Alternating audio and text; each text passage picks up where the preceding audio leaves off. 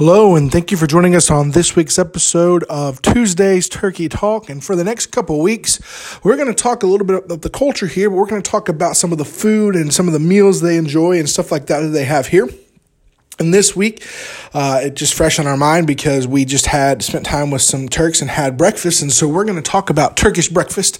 And I absolutely love Turkish breakfast. We had it when we first got here. We were invited over to some friend's house and they served us Turkish breakfast. It was great.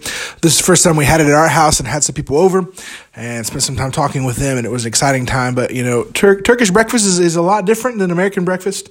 American breakfast, a lot of times has a lot of meat. Sometimes it has different kind of cereals or oatmeal or grits if you're from the South, or gravy if you're from, the South. Or really, if you don't like gravy, I don't know what's wrong with you. I love gravy. They don't have things like that. It's a lot of fruit, lots of vegetables involved with the breakfast. I'll give you kind of a rundown of what's in the breakfast, and then kind of talk a little bit more about the breakfast and stuff like that and the culture and stuff. But what I will say this is, breakfast times in America, sometimes can be early morning, 9, sometimes even 10, but then you have brunch. Well, Turkish breakfast, a lot of times Turks, especially when they want to have a big breakfast, normally their weekends are off, and so they'll get up a little bit later, spend some time with their family, and it may be 10, 11, even noon, 1 o'clock, and they're having breakfast. It's served here up until, I think, they may even serve it all day. Some places serve it, but you go to restaurants a lot of times up to about noon or so, they'll be serving it.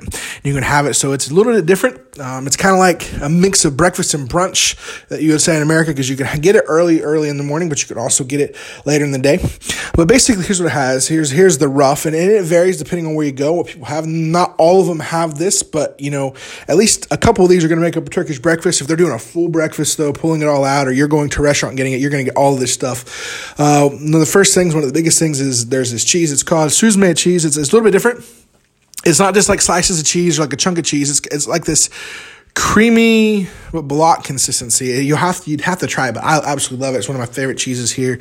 It's kind of spreadable a little bit, but it's absolutely delicious. Süzme cheese there. Sometimes they'll have other types of cheese with it as well, but that's the big one that they have for breakfast. On top of it, they have this thing called a simit. And I would challenge you to look it up. You'll probably see it in a picture. Basically, it looks kind of like a bagel, a lot bigger than a bagel. But it's got sesame seeds all around it. It's absolutely delicious. And that's usually can be part of breakfast. Sometimes they'll have other things that are filled with olives or stuff like that. They have always some type of bread, whether it's just normal bread or like the simit or something along those lines. And then with the bread, you have honey and jelly and typically butter to go with that. And that's all served together.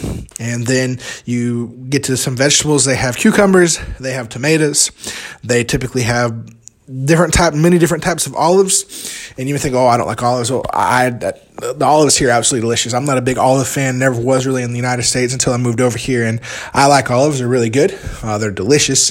They have olive trees all around here, so they're pretty fresh. A lot of times you can walk into stores and get olives that are pretty fresh, and they're absolutely delicious. So olives are served there. I'm trying to think here. There's sometimes, if there's going to be a meat, it'd be like a thing, it's called sucuk. It's spelled S-U-C. You say, well, how do you get sucuk out of that? Well, in Turkish, C, this normal C, isn't like in English. It makes the J sound J. So sucuk, it's like a sausage. It's really good. It's cut up. There's always some kind of eggs. A lot of times it's a boiled egg, but sometimes it can be other types of eggs. It may be, fried eggs. It may be scrambled eggs, but typically there's some form of egg with it. And then on top of that, I'm just trying to remember off the top of my head, I think that's about it on most of the food and stuff like that. There are fruits, or different fruits can be served, oranges, whatever is in season, different fruits. And then almost always, you're going to have Turkish tea, chai, as they say here in Turkey. And maybe you might, depending on where you're at, if you want it, you could get Turkish coffee, which is definitely completely different. And we'll talk about that in the future. Then American or filtered coffee. It's a lot thicker. It's in a smaller glass, and it's very good, but very strong. And, it's served like that, and you eat it, and it's not, though, just to be ate really quick and then be done. It's really, you usually ate with friends and family, and you sit around, you're talking, you're having a good time, and it may be an hour, 2 hours, 3 hours. You sit there, and you don't just like gobble up real fast. You can eat a little bit, you maybe get a little bit full, then you kind of wait a little bit, then you eat some more. Kind of how it works. It's a fun time, a great time of spending time and fellowshipping, and we're excited about it because we'll be able to have people and have Turkish breakfast with many Turks. And over that, be able to share the gospel with them, be able to get to know them, be able to disciple Turks over breakfast. We're praying for that. And I just want to, I hope you're excited about learning about some of the Turkish food, some of the Turkish culture here. And I'm excited about the things I've learned every single day, learning new things. And I try to remember what we're going to do each week. And sometimes something new comes up as the week goes on. But hopefully you'll continue to listen to the podcast here to learn more about Turkey and the culture and the different things. And I'm not an expert on the culture. I am still learning. So I do not count myself an expert. I'm just talking as I learn and as I read about things and hear from other Turks and stuff like that about what their food is like, what different things they do, ways they say things, and just passing it on as I learn it. And so we hope, though, that the next time maybe you're having breakfast, whatever it is you like for breakfast, maybe it's Pop-Tarts, maybe you have a big old breakfast every morning, maybe it's just a bowl of cereal, or maybe you don't even eat breakfast, or you occasionally eat breakfast. But the next time you're having some kind of breakfast, say, why don't you remember to pray for the country of Turkey? Pray for the people here. There's a great need for the gospel. Let's pray that Turkey reach the gospel in this generation. I want to thank you for joining us on this week's episode of Tuesday's Turkey Talk. And as always, we'd like to invite you to make sure you like and subscribe to this podcast and any podcast player that you like to listen to podcast on.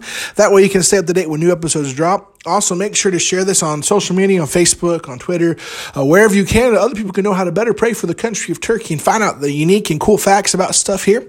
And maybe God will use it in their heart, maybe to work with their heart. Maybe God will use that to call some people to Turkey or just to help people to better pray for the country of Turkey. But we hope you'll join us again next week as we continue to talk about the culture, the language, and the many different aspects of the country of Turkey.